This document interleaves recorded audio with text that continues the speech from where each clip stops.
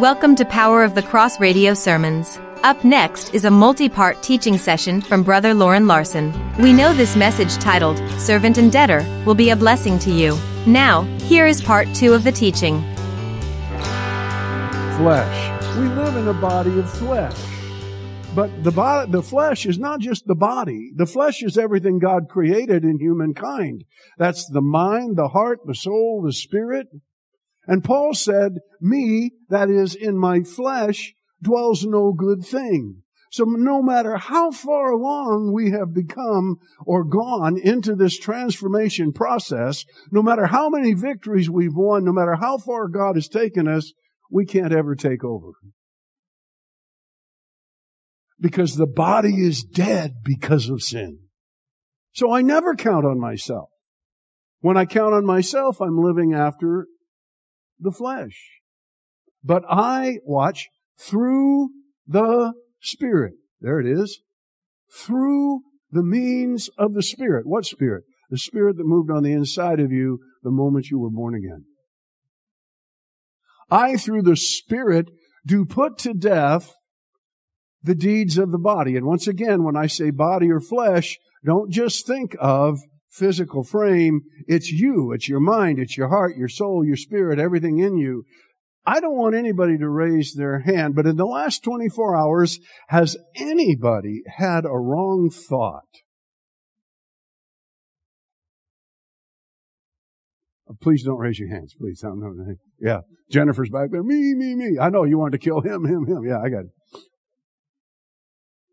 I've often laughingly told my students at the Bible college that I have a machine that I can hook them up to, and on the screen we can throw out every thought you've had in the last 24 hours. Who's first? If you ever need to evaluate your flesh, use that as an illustration to yourself. And right away you'll see the inconsistency that exists.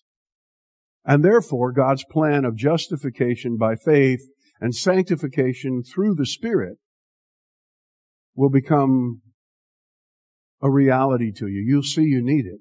So through the Spirit, how do I get the Spirit to work? Again, that's the message of the cross for sanctification or progressive growth. We are allowing the Spirit of God to move when we place our faith in Christ and Him crucified, and He changes us by the power of the Spirit. So I put to death, mortify, lay aside, put off everything about my person that's not involved in the nature and character of Christ through the Spirit. My role, place my faith securely, consistently, in humility, in Christ and what He's done. And know that His Spirit alone can do the work. And that's what it means through the Spirit. So first of all, I've got to live the gospel. But Paul didn't stop there. He also said he felt obligated to share the gospel. He's a debtor. You get it? He's a debtor. He's not just a servant. He's not just a bondslave. His will swallowed up in the will of his master and love of people dominating him, but he also recognizes that he's a debtor. He's first of all a debtor to be changed. He's first of all a debtor to be transformed by the power of the Spirit. And then he has an obligation to all men to share the gospel. I am a debtor, both to the Greeks and to the barbarians, both to the wise and to the unwise. I'm ready to come to Rome, he said, and preach the gospel because I'm a debtor. If we see ourselves as owing God a debt, not that He's telling us to earn something, but you feel it. When somebody gives something, there's a gratitude, there's a love gift you want to give back. When my wife is nice to me, I like to give her a hug, even if she doesn't want it. You guys are tough talking. It's what we like to do. We give back. Come on, somebody help me. I'm a debtor to respond to the good things in my life. And Paul saw himself as a debtor to, 1, preach the gospel, and to, number 2, share the gospel. It reminds me of the 4 lepers in 2 Kings that were sitting outside the gate of Samaria, and you remember the story. I won't spend much time there. But they went to the camp of the Syrians because they looked at each other, and everybody was dying inside Samaria. They were lepers. If they go inside, they're going to kill them. They said, let's go out to the camp of the Syrians, and maybe they'll take us in. So we're going to die one way or the other. So why should we sit here, until we die? Let's go out to the Syrians. And when they got to the camp of the Syrians, they found it empty because God had moved supernaturally. And I think it was a total of 150 or 180,000 men that had heard another army coming and skedaddled out of there and left their whole camp and all their goodies and all their money and all their food. And these four guys, these four lepers would just kind of look like me, just part of a hand, and walking in, digging into the goodies, eating and eating. And all of a sudden, one of them looked at the other. They'd even taken some and cached it outside the camp so they could have a little bit on their own later. And then they come back in. I mean, they're, woohoo, look at this. Then they stopped and they said, wait a minute.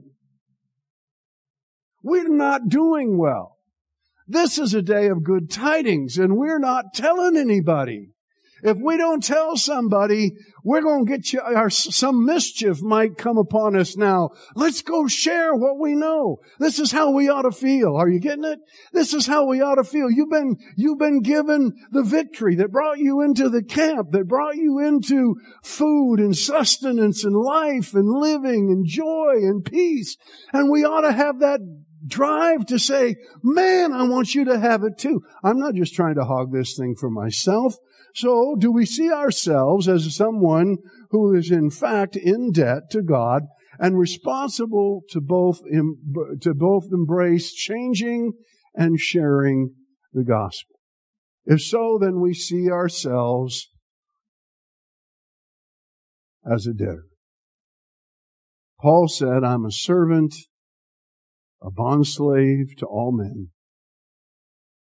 and I am a debtor. Is that how you feel this morning? If you don't, I haven't done a good job in the first 30 minutes.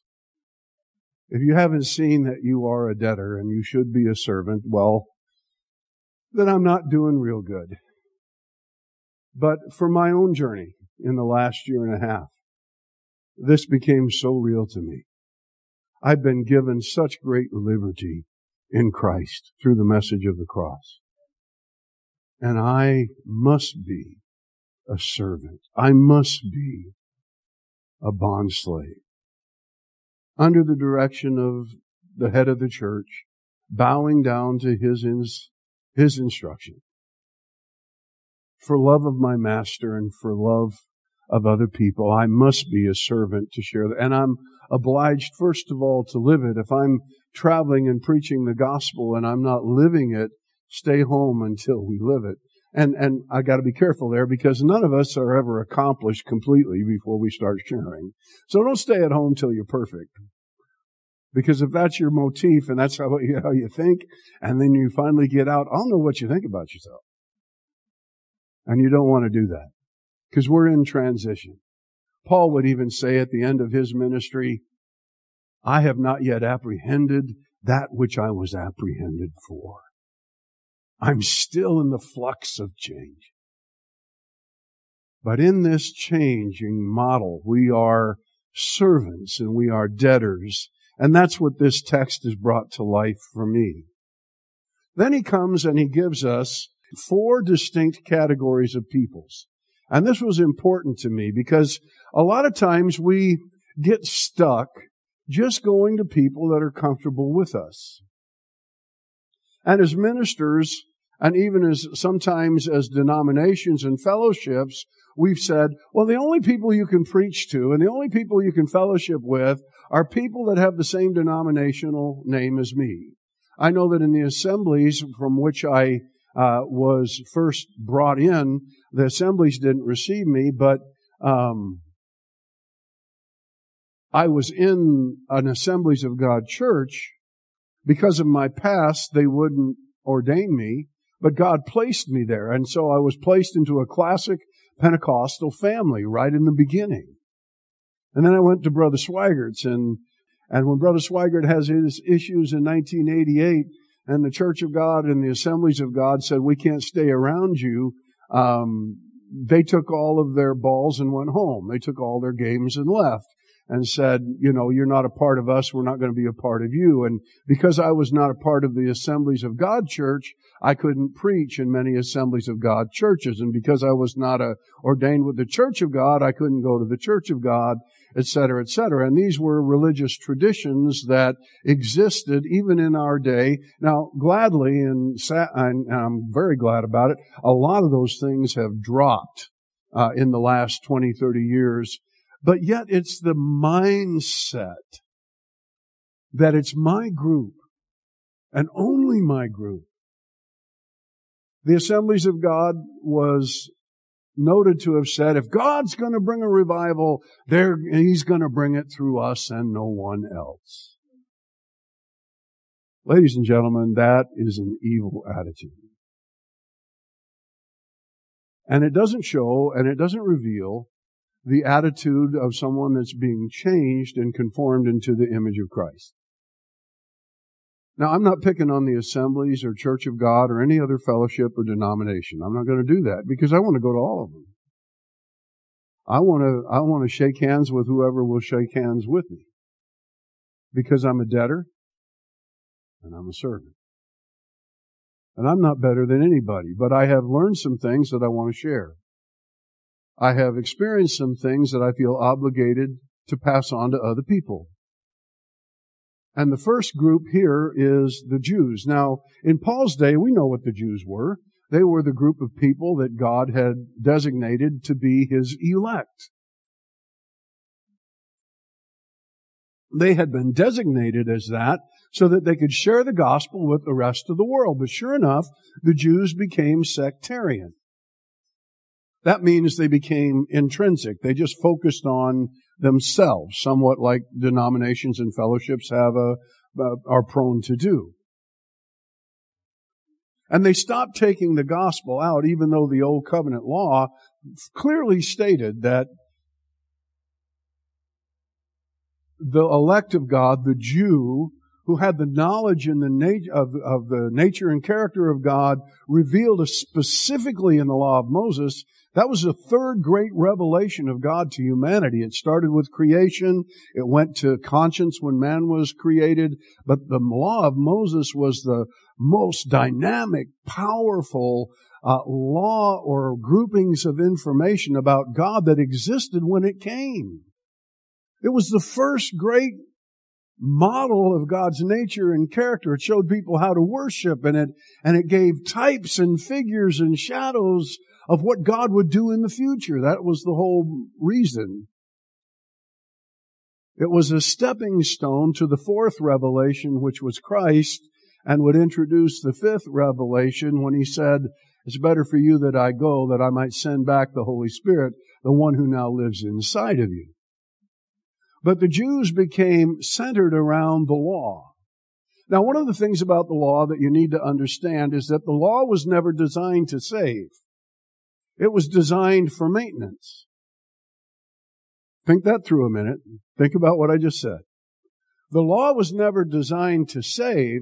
It was designed to teach and to help the people of God understand how to treat God and how to treat each other. That was the law of Moses. That was its purpose. And in order to really adhere to the law of Moses, you have to live in Israel. You have to have a temple. You have to have a high priest. And you have to follow all 613 of the laws that are in the law of Moses, not just 10. Dear listeners of Power of the Cross Radio, we're reaching out to you today with a heartfelt request that can make a world of difference. Our mission to spread hope, faith, and inspiration relies on your generous support. For years, Power of the Cross Radio has been a guiding light, bringing you messages of love, healing, and spiritual growth. But to continue touching lives, we need your help. Your contributions enable us to produce quality content, reach wider audiences, and keep the message of faith alive.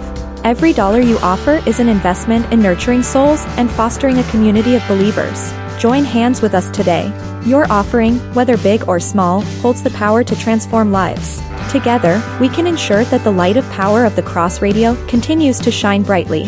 Visit our website at www.cross.radio to make your secure donation. Remember, it's not just a financial contribution, it's a step towards spreading love, hope, and the message of the cross to those who need it most.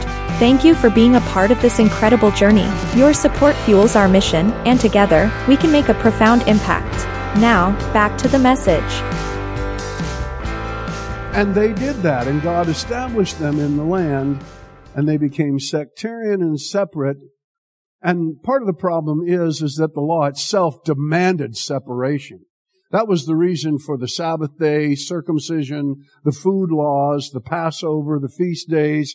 They separated God's people from everybody else on the planet. And there was safety in that for God's people that was important.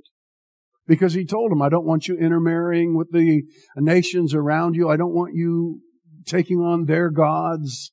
But I want you to be just worshiping me.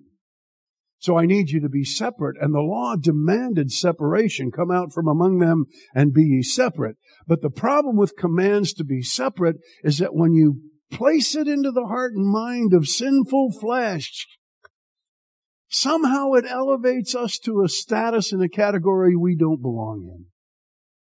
Well, I'll have you know, I'm better than everybody else.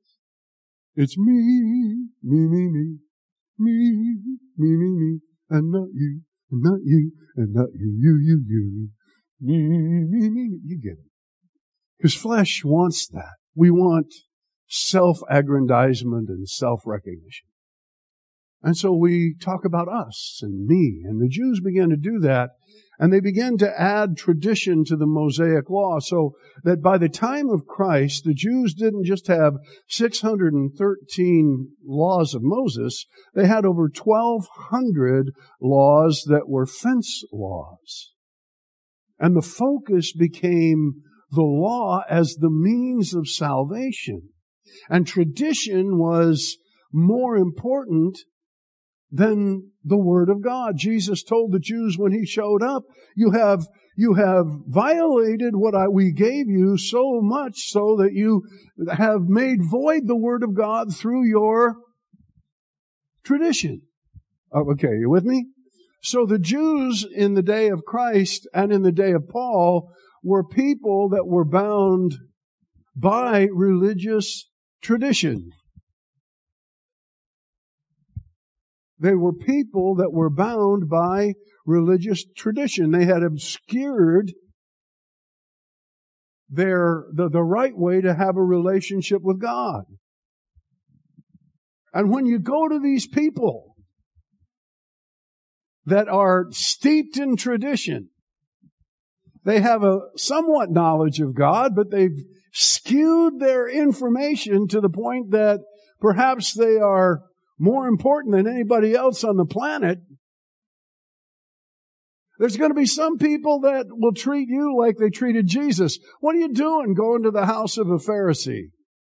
What are you doing going into the house of these Jewish people? How dare you, Brother Larson, go into a church that doesn't preach the message of the cross? Man, just open the door for me and let me go.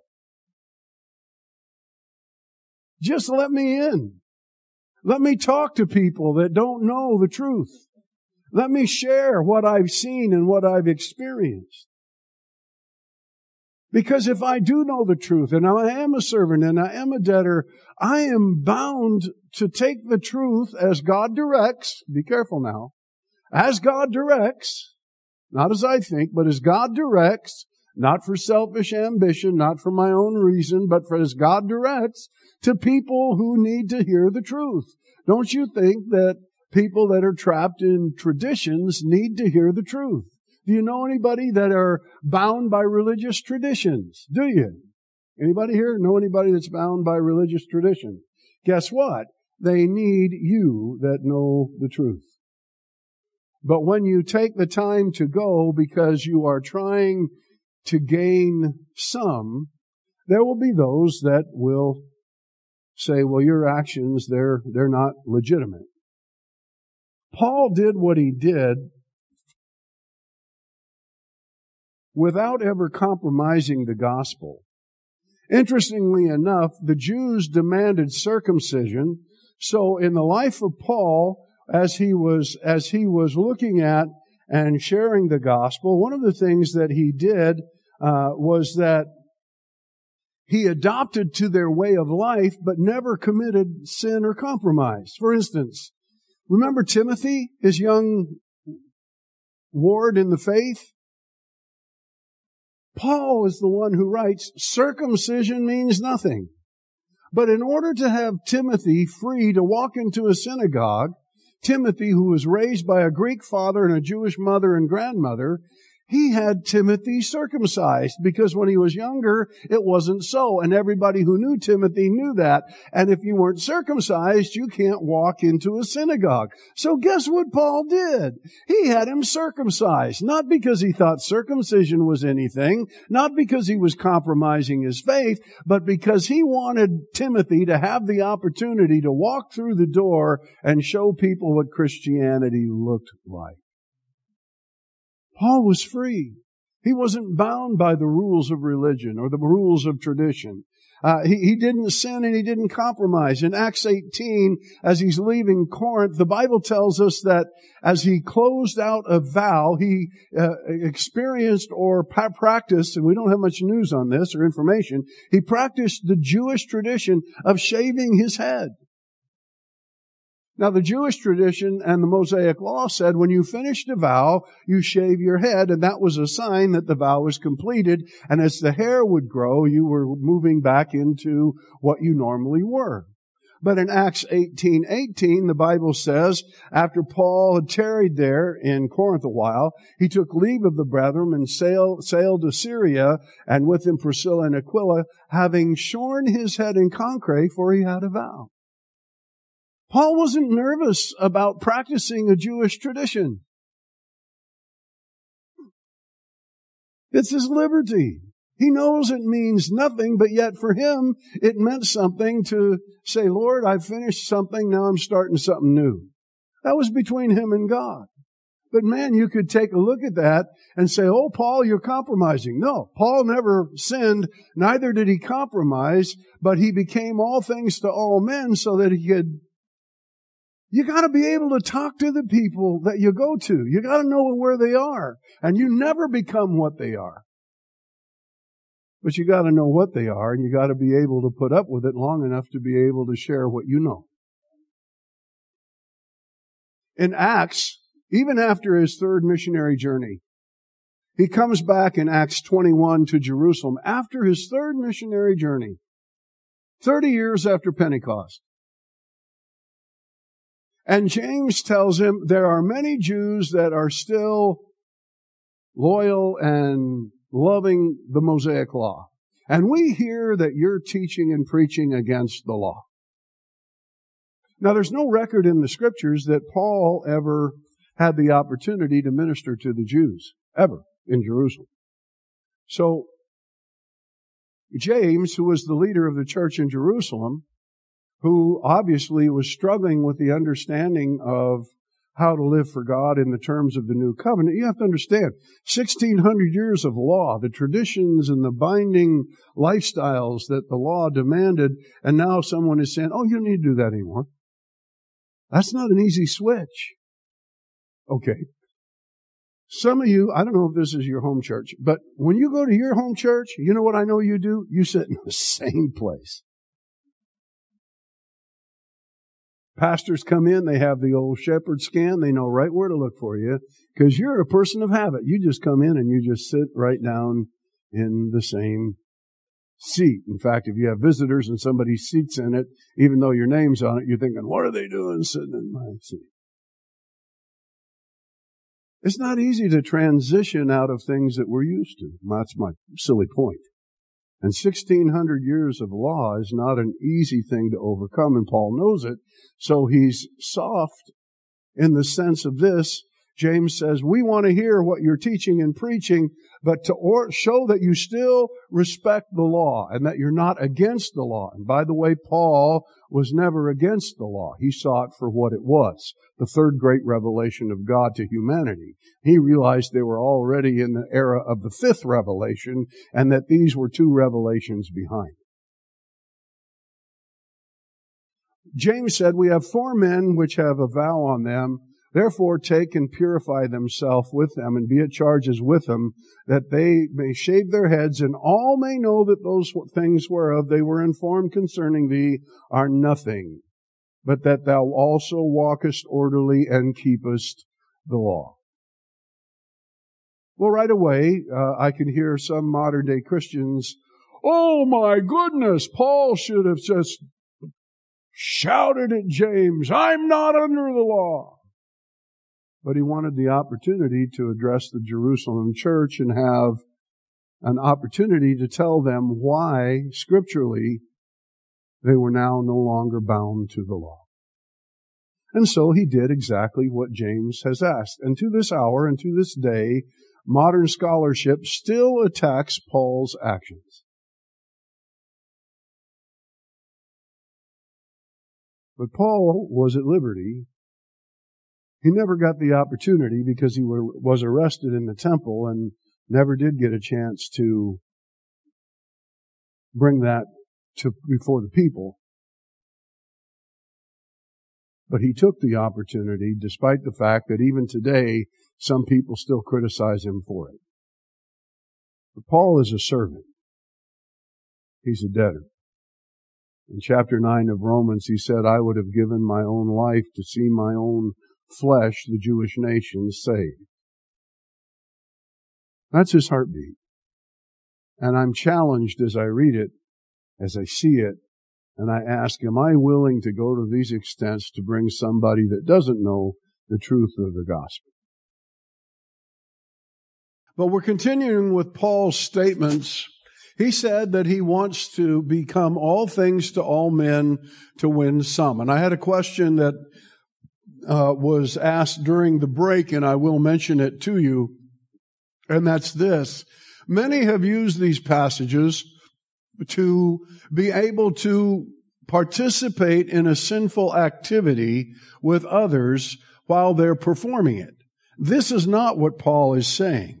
For instance, the question was asked, if a man is sitting down having a beer somewhere, do I sit down and order a beer so I can talk to him? No, you don't. But you might sit next to him and talk to him. That doesn't compromise what it is that you believe. You don't participate in men's evil, but if you are to avoid all men who are evil or who don't understand the gospel, how in the world is the gospel ever going to spread? So without compromising your convictions, without becoming what people are, we go to people regardless of who they are. Let me say it again. Without becoming what people are, we go to where people are and don't let what they are trouble us to the point that we're unwilling to share the gospel. And I have to stress that we have to live a Spirit-led life. I'm not encouraging you to run down in every bar where you live and drink with or be around where people are drinking. I'm not encouraging you to be where people are not living right, but I am encouraging you to not be put off if the Lord leads you into a circumstance like that. Not everyone is going to be able to go everywhere, but you and I have to understand our liberty to the degree that we're not bound up by what other people think about us, but we must not compromise what we know is right, and we must not compromise the gospel when we have the opportunity to share it. Now, are you with me? Are we clear? Because again, now don't misuse this verse, and as I've taught it over the summer and over the year, this last year, again and again and again, people come with the rejection of the message because they've heard how people are using it incorrectly. Because they use it incorrectly doesn't mean that I avoid the truth. Amen? All right, so let's deal with the second group, those that are under the law. Now, to many, Paul said he's a debtor and a servant to the Jew. Then he says he's a debtor and a servant to those who are under law. And in verse 20, to them that are under the law, as under the law, that I might gain them that are under the law. The best definition that I can say to you about someone who is under the law is someone who thinks that what they do provides them with justification. That's the term for salvation. In other words, you're going to have to do this in order to be saved. In Paul's day, many of the Jews, and that's why some of the scholars that I've studied after say that these were Jews, but the far more than Jews have that addition to simple faith outside of the Jewish nation. So Paul used the designation, those that are under law. So I believe he's really looking at those who are trusting in laws or works for justification. An example might have been in that day and age, a group of people known as God-fearers. They were connected to the Jewish synagogues, and they weren't Jews. They were on the way of being a proselyte Jew or becoming a Jew, or they were just men that were interested in the Jewish faith. They found a reality there, a comfort there. But again, the Jewish tradition, as we talked about in the last class of people, had gone away from the truth of God's Word and were primarily revolving around tradition. So the God-fearers would be very tied in to the need for circumcision, the need to obey the law of Moses, and all these things that might be needed for salvation in their minds as taught by the Jews. They were under the auspices of law as the means of salvation. And this is what I feel Paul is talking about here. Today, any group of people that believe that something in addition to faith in Christ has to be done are those who are under the law. They are trusting in water baptism. Perhaps they are trusting in being in our church. Some people trusting in the idea that if you don't speak in tongues, you're not saved. Others, you have to be circumcised and keep the law of Moses. So those that are under law are those that are reliant upon law for their salvation. Do you get what the category is?